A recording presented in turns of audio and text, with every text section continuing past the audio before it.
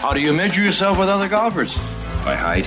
Is a very, very special honor. I'm Paula Creamer, and you're listening. Well, we're waiting.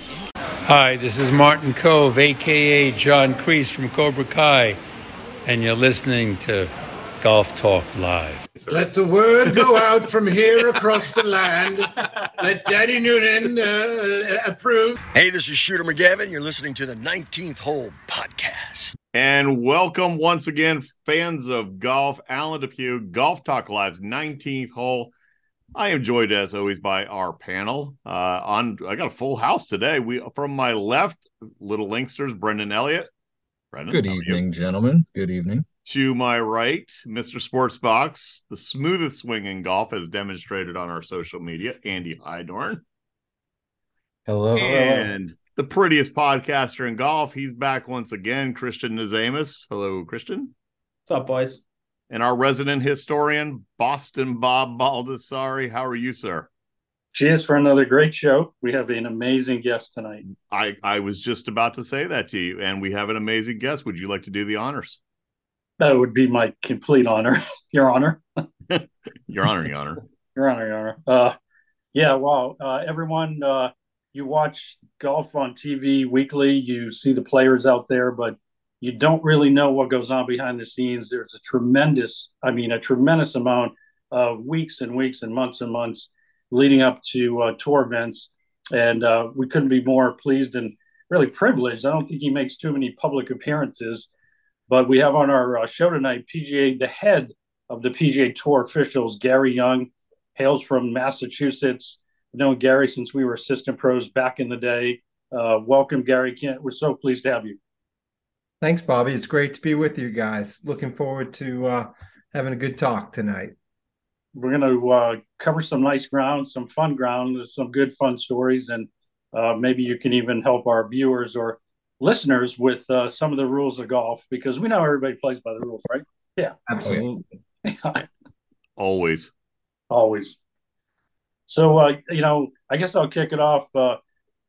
Some years ago, you were at Pleasant Valley Country Club assistant pro and PGA member and head pro at Pleasant Valley.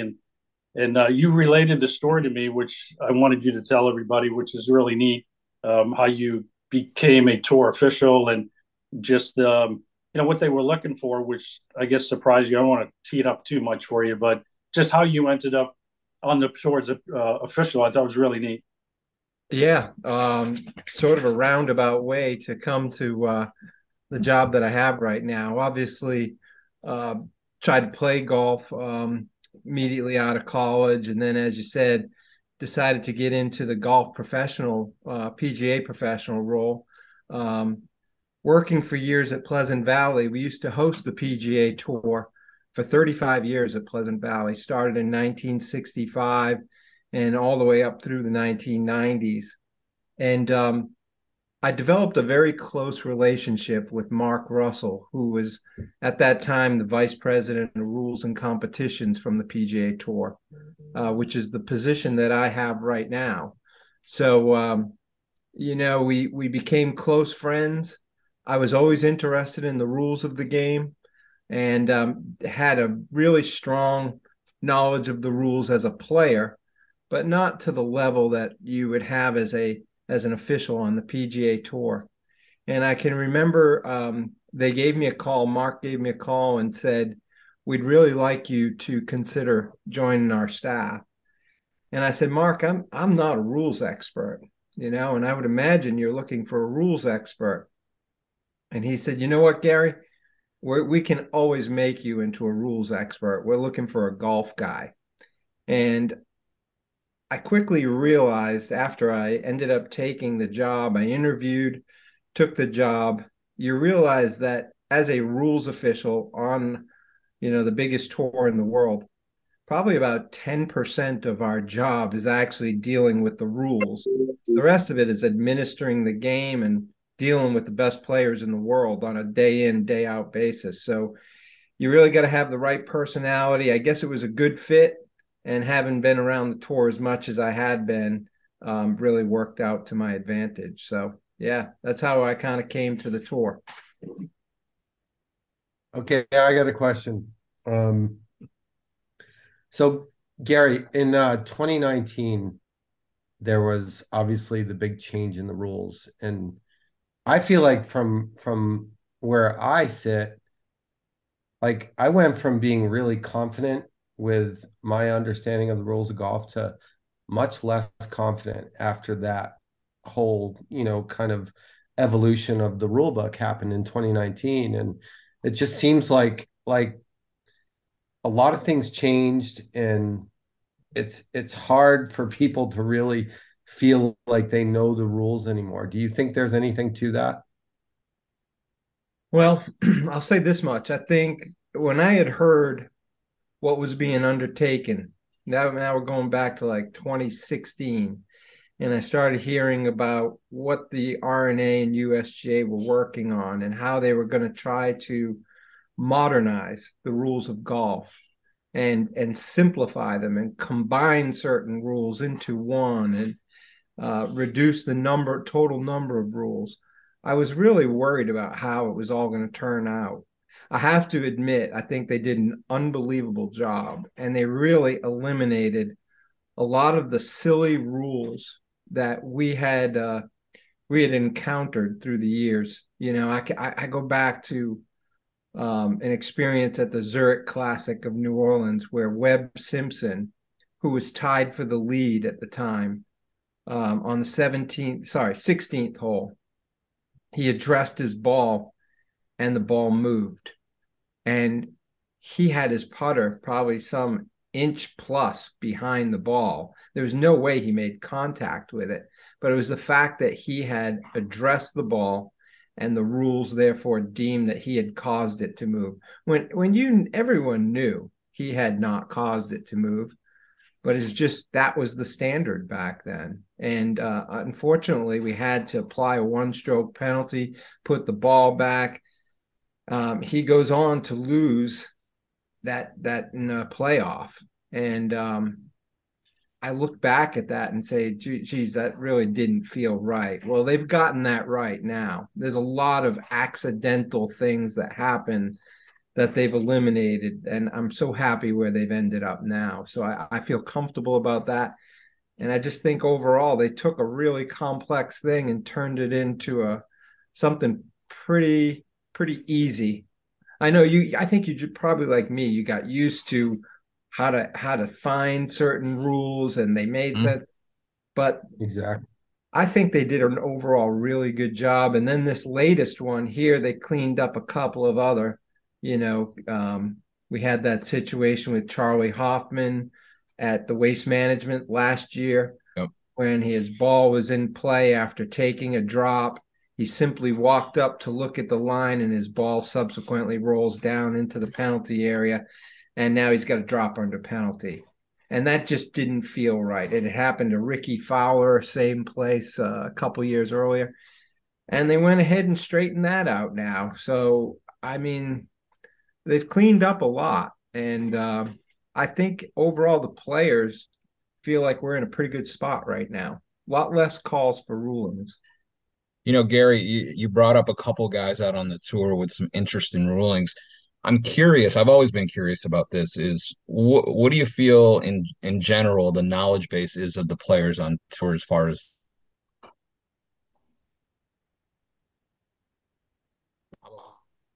up a little bit more? Yeah, actually your audio cut out at the end, but I picked up on pretty much everything you said there. I think you'd be surprised at the knowledge of these guys.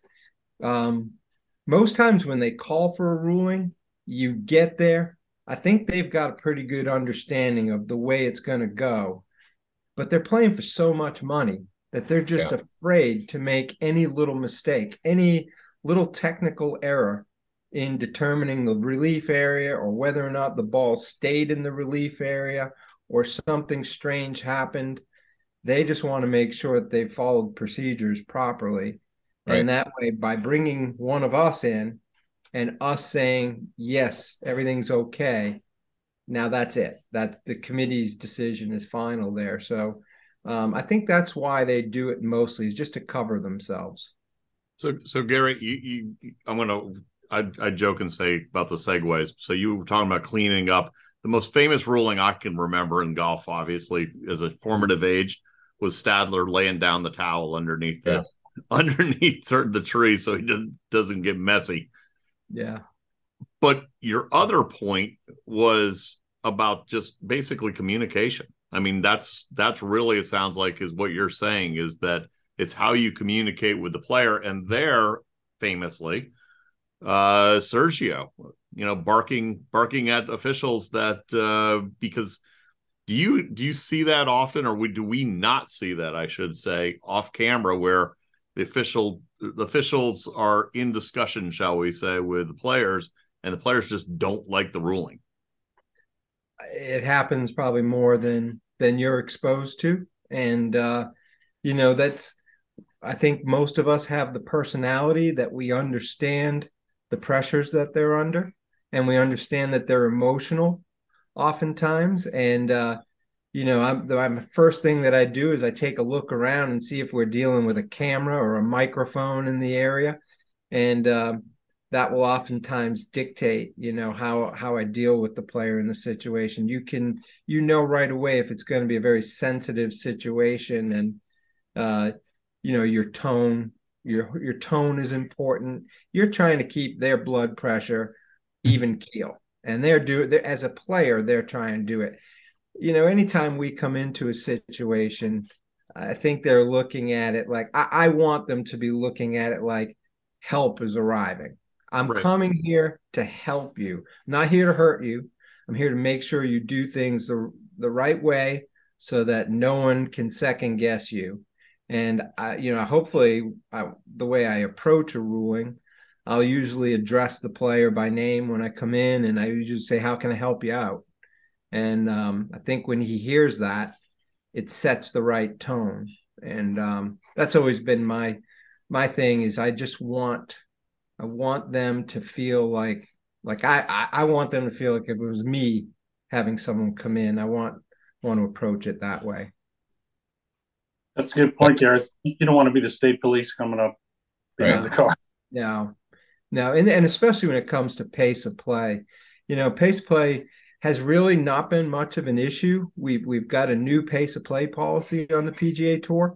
We track their personal times for every shot, and the players know what their average time is to hit every type of shot, whether it's their tee shot, approach shot, going for it shot on a par 5, putt, so they get their statistics and they can see where they are and are not losing time. And I always say, look, guys, we're not looking for you to be fast players. We're just looking for all of you to be somewhere around average, which on the PGA Tour, an average shot is hit in 38 seconds. So we've kind of drawn the line at 45 seconds and above. And if you've got an average that's 45 seconds and above, we're going to, unfortunately, be focusing on you. And our goal is to get you closer to tour average. And we work with them, and we meet with them, and we go over these numbers and where they can improve. So, but yeah, that's where your personality, really comes into play, dealing with that on the golf course. And does that happen more than we see? Much more.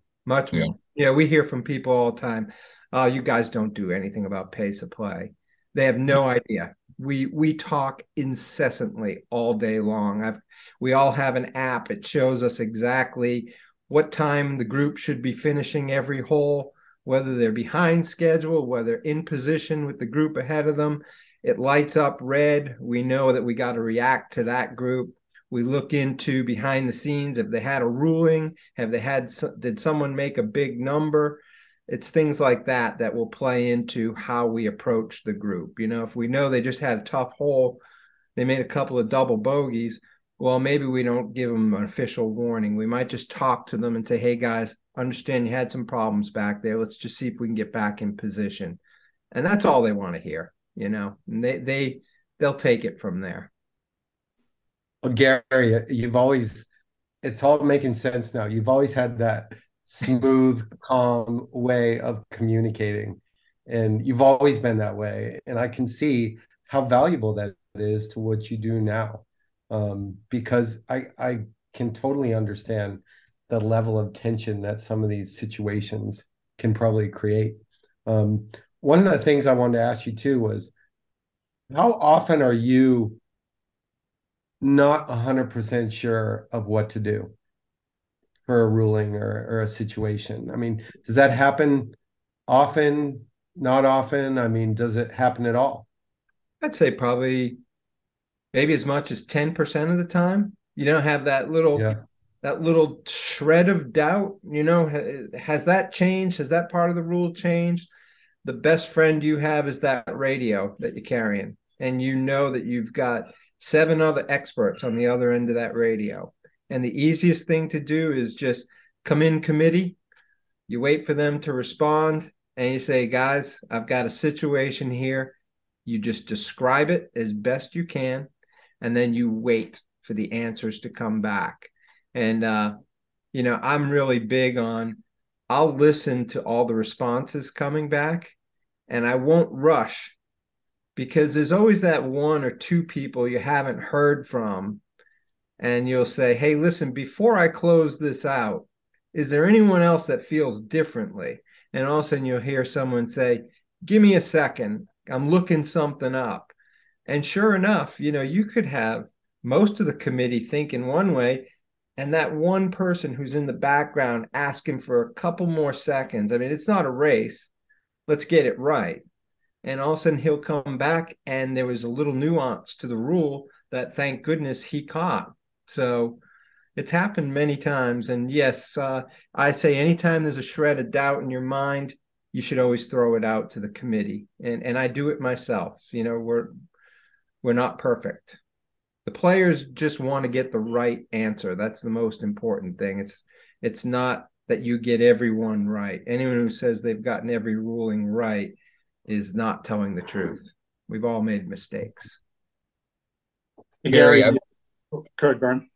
I got to know Gene Smith, who used to be a rules official for many, many years. He's in the North Florida section where I'm at. And I've always wanted to ask him, but I never did. And now that I've got you here, what's one of the most unusual rulings? I'm thinking back to last year with Hideki, with the paint on the face of the club.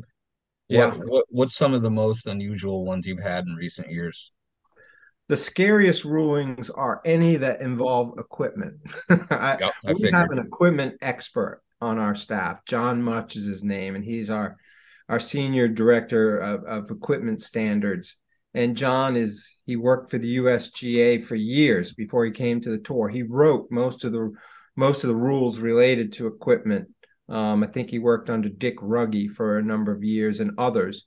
But whenever we get an equipment ruling, boy, it's so good having John in the background, on the other end of that radio. That Hideki one was something that, to the average person, you would think, well, he should be okay, but you'd be surprised. But I did have one years ago, and it was at the President's Cup in Korea. And quite frankly, I threw it out to the committee. Phil Mickelson was playing. He was playing a match. He and Zach Johnson against, I think it was Adam Scott and Jason Day. And they were even. And we were going down the 5th hole, and Phil had changed models of his golf ball and put a different model ball into play without telling anyone. And as we were on our way out to the fairway, he turned to me and said, we're not playing the 1 ball rule, are we? And I said, yeah, we are.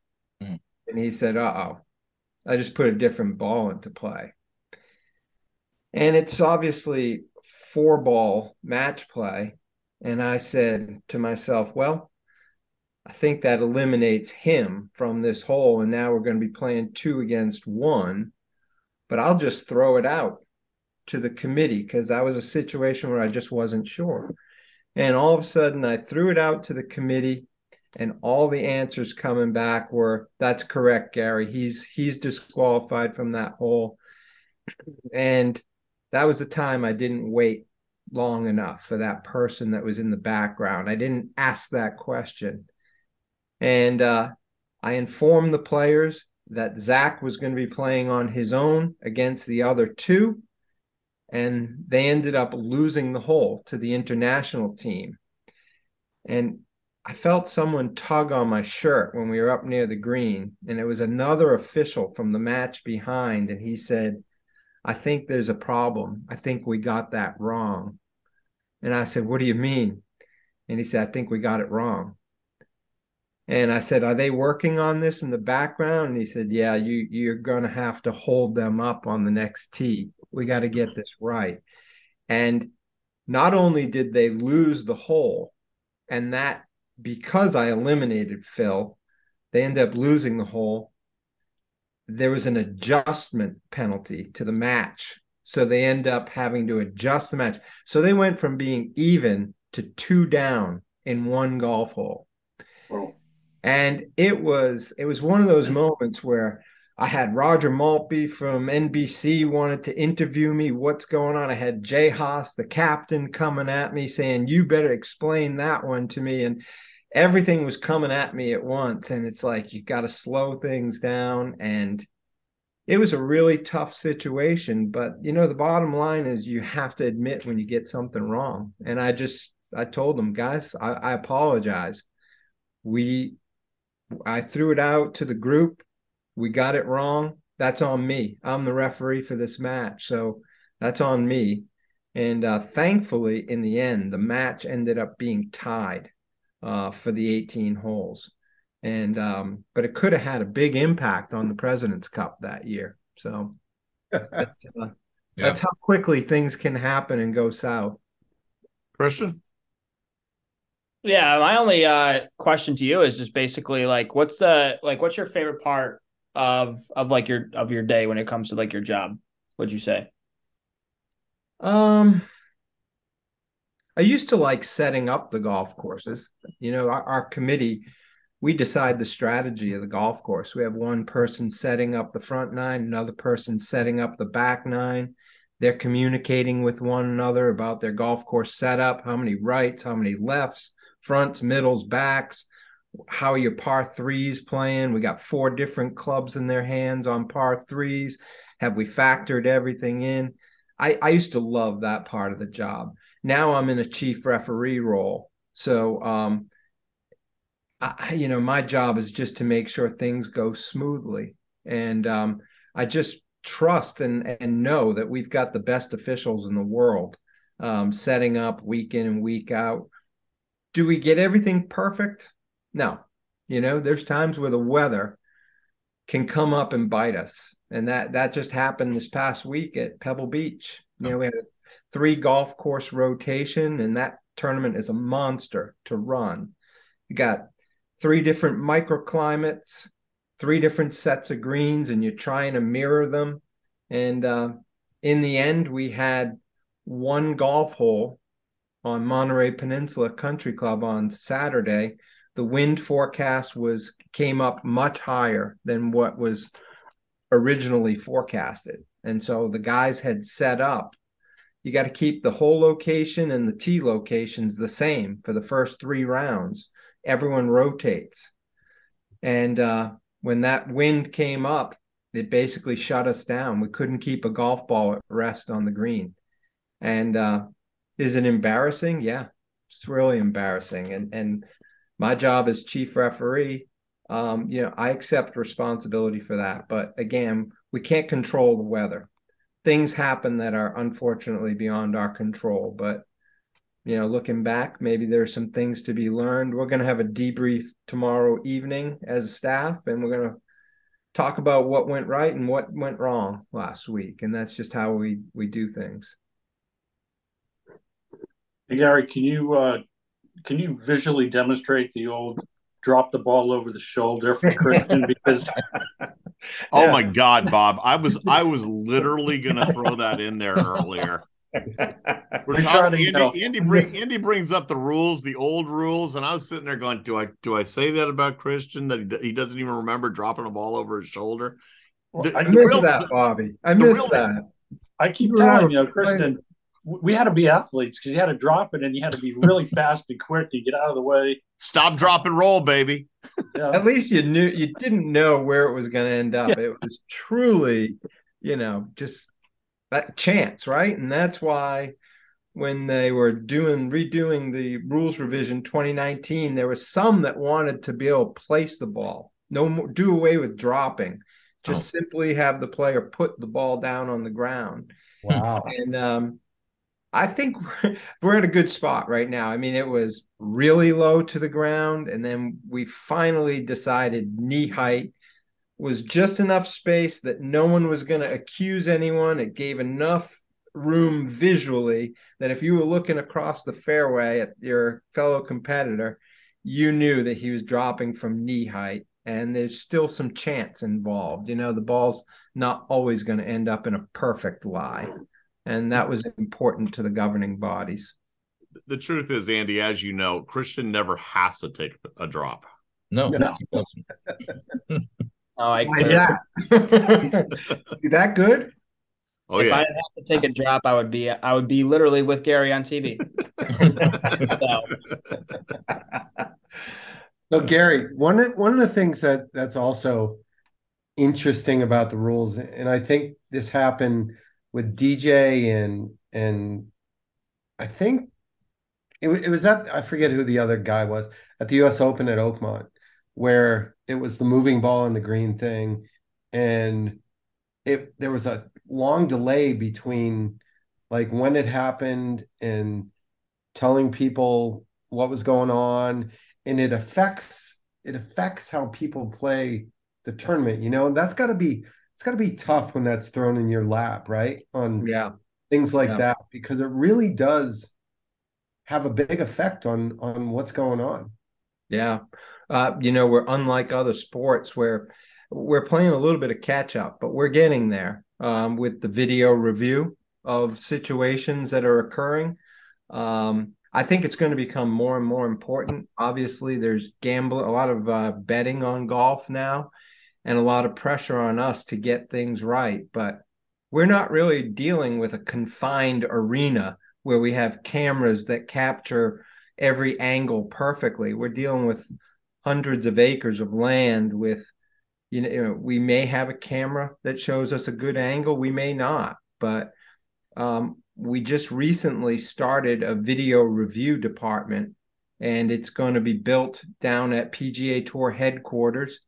And eventually we will have, similar to other sports, we'll almost have a war room where those of us in the field can call in to a central location and say, do you guys mind reviewing hole 15, second shot, Kevin Kisner's shot, or whoever the player is, and they can pull it up quickly and take a look at it. And, the player's telling me this happened. Can you confirm that?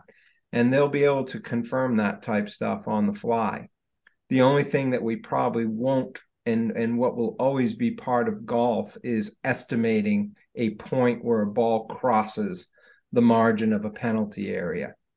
That's always, the players have the best angle on that. If you're on the tee and you're playing number 18 at TPC Sawgrass, and you got water all the way up the left and you hit a big sweeping hook, that's always going to be up to the players in the group to decide how they saw it.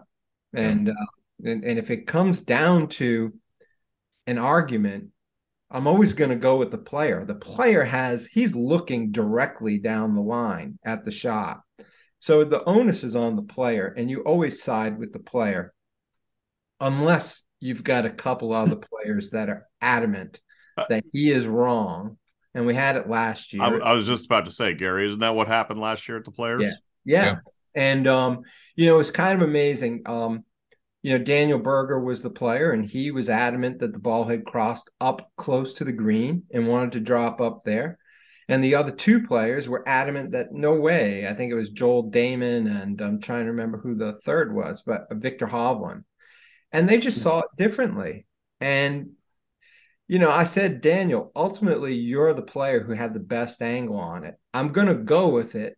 I'm going to go with you, but you've got to be 100% sure. And he said, well, that's how I saw it, but I'm not going to, if they're saying it was back there, I'm not going to go all the way up there. And I pulled the three of them together and I said, look, guys, we're going to come to a compromise here. You're saying back there, he's saying up there. I want to pick somewhere in the middle that all of us can live with and feel like we've reached the right decision. And that's what we did.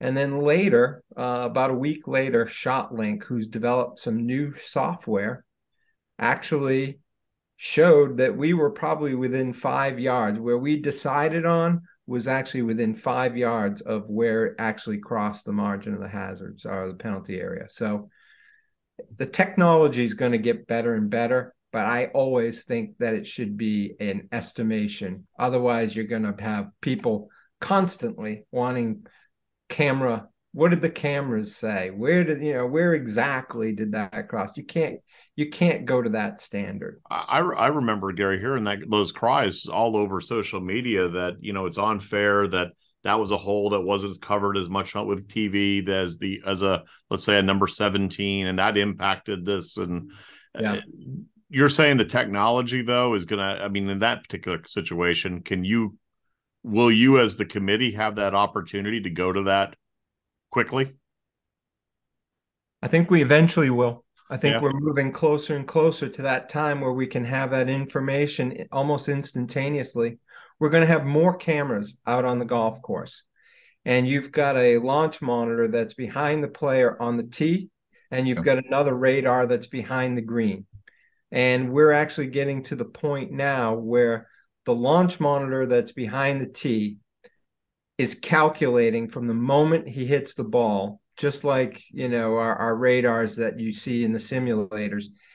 It is predicting within a square yard of where the golf ball is going to land. I was actually watching the telecast on Sunday with CBS where they introduced that on the par 3. I believe it was number 5 at Pebble.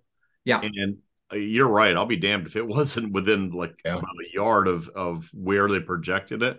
Now, it obviously could not calculate spin on a par 3 and ball sucked back a little bit, but right. It was amazing the accuracy of that.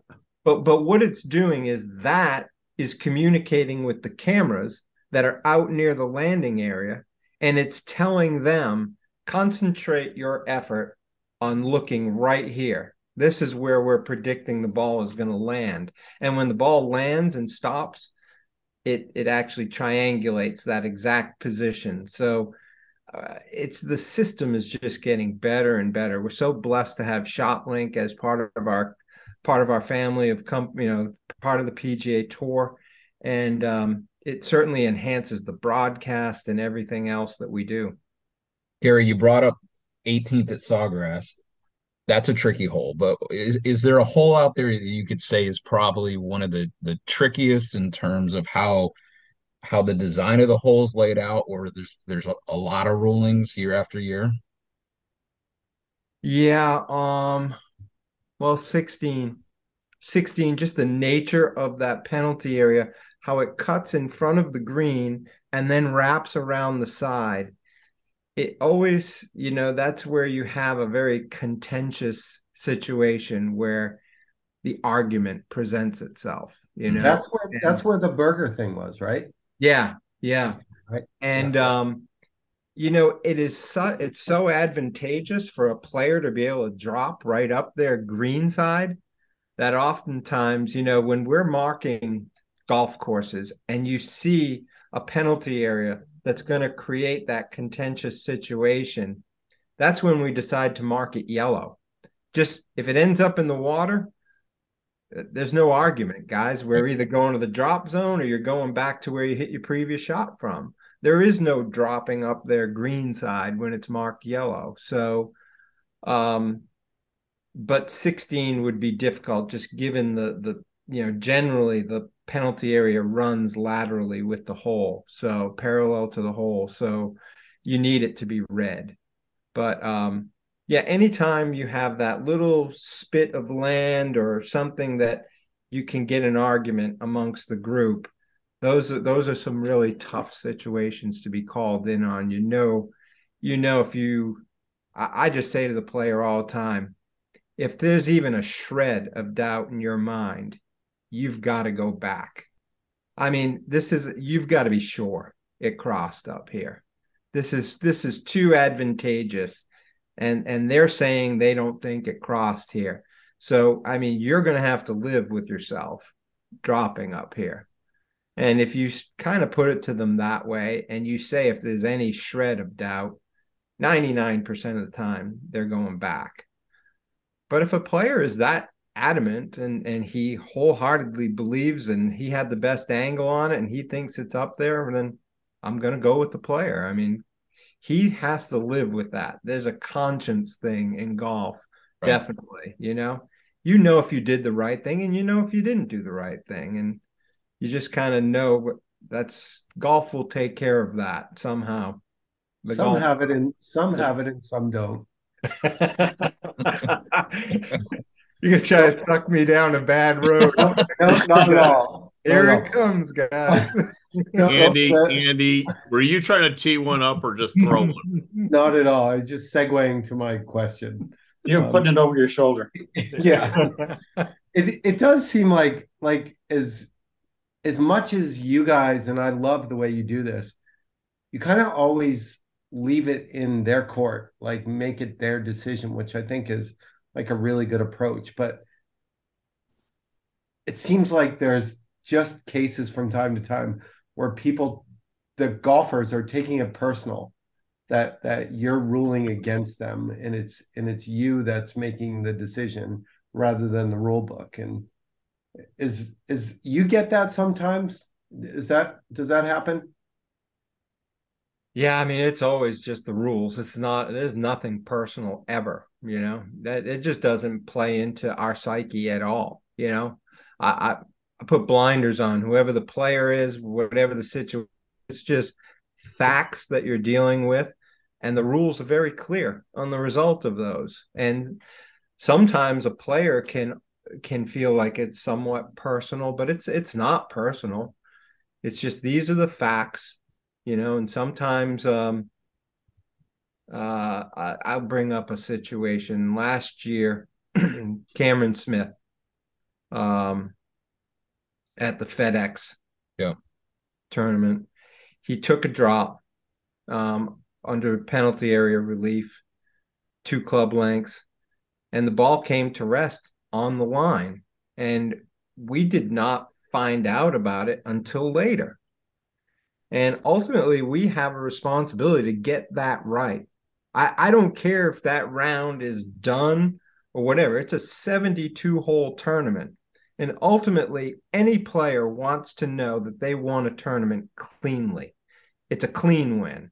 So, a lot of people, social media, once in a while, I don't pay attention to it. So, but once in a while, there's a lot of people out there with opinions on what's right, what's wrong. But I know we got that right. I know we got that, and it was a tough call to make. Everything that was going on in the world of golf, and we knew the rumors flying around at the time about Cameron. There was nothing personal about that. It's just we're playing a championship, and we've got to get it right. And so, when he came through the door of the clubhouse, I asked him to step into the rules office with me and just simply told him, look, this information has come about. And there was a member of the rules committee that saw a replay of it last evening, and he's uncomfortable with what he saw, and he thinks you might have been on the line. And we had to pull up the film, and we looked at it, and sure enough, your ball was squarely on the line, and I showed it to him. And he said, yeah, you're right. It was on the line. He said, I said, why didn't you call for a rules official? There was some question in his mind at the time. And I said, why didn't you call for one of us? And he said, I just didn't think of it. I thought it was okay. I think he talked it over with his fellow competitor, and they both thought it was okay as long as a portion of the ball was outside of the penalty area. Well, it's the opposite. If any portion of the ball is overhanging the line or it's on the line, it's in the penalty area. So he didn't take a proper drop. He deserved a 2-stroke penalty. did he gain a big advantage by doing it? No, but the rules are the rules. It's very crystal clear and no personalities or anything. But that was a real tough situation, and we took a beating on that one on social media. But I can look in the mirror and say, hey, we applied the rules as they're written, and everyone has to play by them. So, Gary, got a two-part question. Yeah. So do you remember your first ruling on tour? Yeah. And do you have any good Tiger stories? Because everybody loves the Tiger story. My first ruling on tour was with Rich Beam, and it was an equidistant opposite margin ruling. And I remember there was a lot of foul language involved at the time. Rich's emotions were running high, and he felt like he was just being left with two really bad areas to drop in, and he didn't mean any of it towards me, but it was kind of comical. That was the first time I said, well, this is going to be an interesting occupation if I've got to deal with this all the time. But yeah, that was my first ruling on tour. And Tiger, man, most of my rulings with Tiger have been very straightforward. And you want to talk about someone that is switched on about the rules. He's very switched on. Most times when he's calling you in, he knows exactly where the ball's going, and he just wants the whole world to see that everything's on the up and up. And I miss having him out there. Obviously, we all miss having him out there on a regular basis. Product is very popular with him on the golf course. There'd be less loose impediments, right? I mean. That was a difficult one. Yeah, that was a difficult one with him back at the BMW years ago. And I'll tell you what, it's brilliant, actually. I mean, that was one of the first time video. I can remember we really used video against a player in that situation, and that was really unfortunate. He really didn't feel the ball moved, but the video showed. Oh no, I was referring to moving the rock. Oh, that one. Removing the boulder. Yeah, that's come up a few times with people where they want someone to help them move. They just don't have the size crowd he had, so a little bit of a disadvantage. All right, guys. Well, we're running down. We got about 5 minutes left, and of course, we're going to do this as a historical. Don't be that guy. So there's nobody better than our resident historian, Boston Bob. Okay, so this week's Don't Be That Guy. If you're going to mess with history, think twice. It's the old measure twice, cut once. So I don't know who was the ultimate decision maker to put the little patio on the 18th hole at the St. Andrews on the Swilcan Bridge. But, man, don't be that guy that's going to messing up a historical, iconic location by putting a patio next to that bridge. Are you kidding me? That would be like for us New Englanders doing something at Fenway or the Garden. I mean, not that the Garden's there anymore, but you got to respect that history. And yeah, that's kind of crazy. If we have more time, I do have one historical anecdote for Gary, and Andy Hydron might remember this too. And we could sort of finish with this because we all come up in the game, and there's professionals before us in every discipline we do. And for Gary now concentrating on the rules, there's an iconic rules official in the New England PGA years ago by the name of Buddy Young. And he had a standing bet with all the New England PGA professionals that he would find you break a rule of golf within a round of golf. And the story goes, he's goes to a tournament. Dana Quigley, who's a very famous, especially Champions Tour player, gets on the first tee and makes a sizable monetary bet with Buddy that Dana will not break a rule. And so what I'm told, this story is coming off the second or third hole, Dana says something like, "That's going to be a nice win that I get." And Buddy goes, "You've already broken 2 rules." Buddy was something else, wasn't he? No relation, but yeah, right. Gosh, he was fun to have around. Yep. He was amazing. I think he stumped the USGA one time with the ruling, but we can't thank you enough for being on the show tonight. Gary. I mean, just the stories are amazing, what you've done in the game of golf and to help the game move forward. And everybody watches the tour. They see what happens there. It has a direct effect for certainly myself at the PGA Pro, Brendan at PGA Pro, Alan at the facility level when people come out and they look up in my golf shop at the TV screen. And you've been on there before. And I go, hey, I know that guy right there giving the ruling. So people respect that. Well, thank you for having me on, and I'd love to be on in the future. If there's something that comes up that you guys want to talk about, you just let me know. Always love talking to guys in the business, and it's a small community, isn't it? The golf community.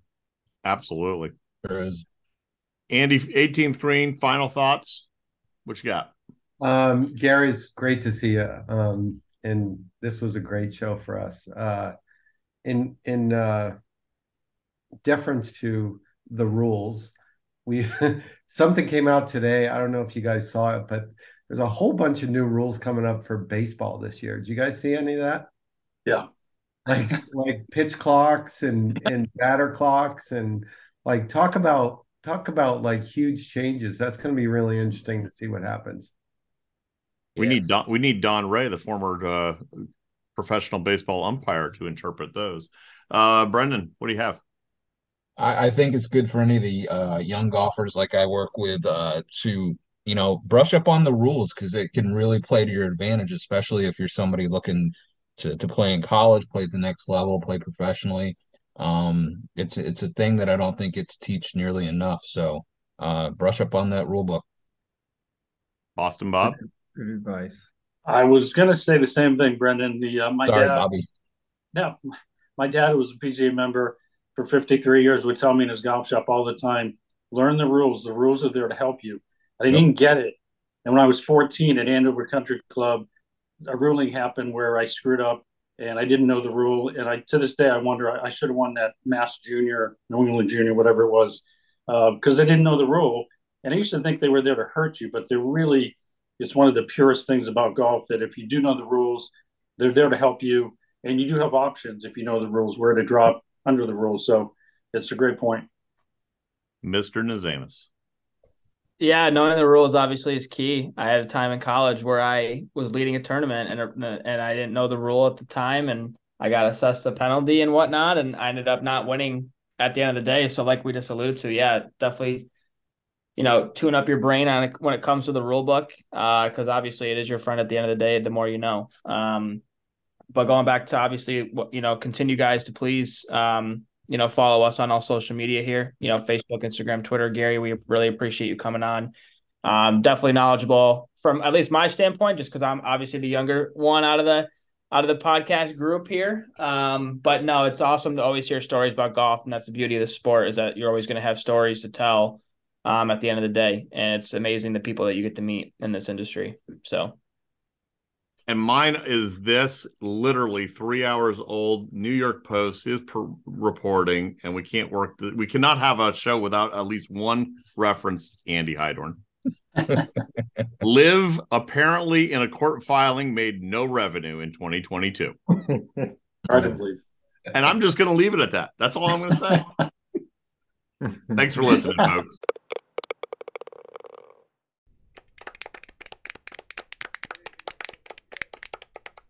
You only have one opportunity to sell your golf property. Shouldn't you partner with an expert that offers you 30-plus years of golf industry experience, combined with the reach of a global leader in real estate? Colliers International Golf Brokerage and Advisory Services understands your unique business needs. Whether it is brokerage, management, and consulting, be reassured that the market leader in the business of golf is providing you the real answers and practical solutions you deserve. Contact Golf Talk Live co-host and Colliers Golf Advisory Services member Alan Depew today at 717-554-8519. That's 717-554-8519.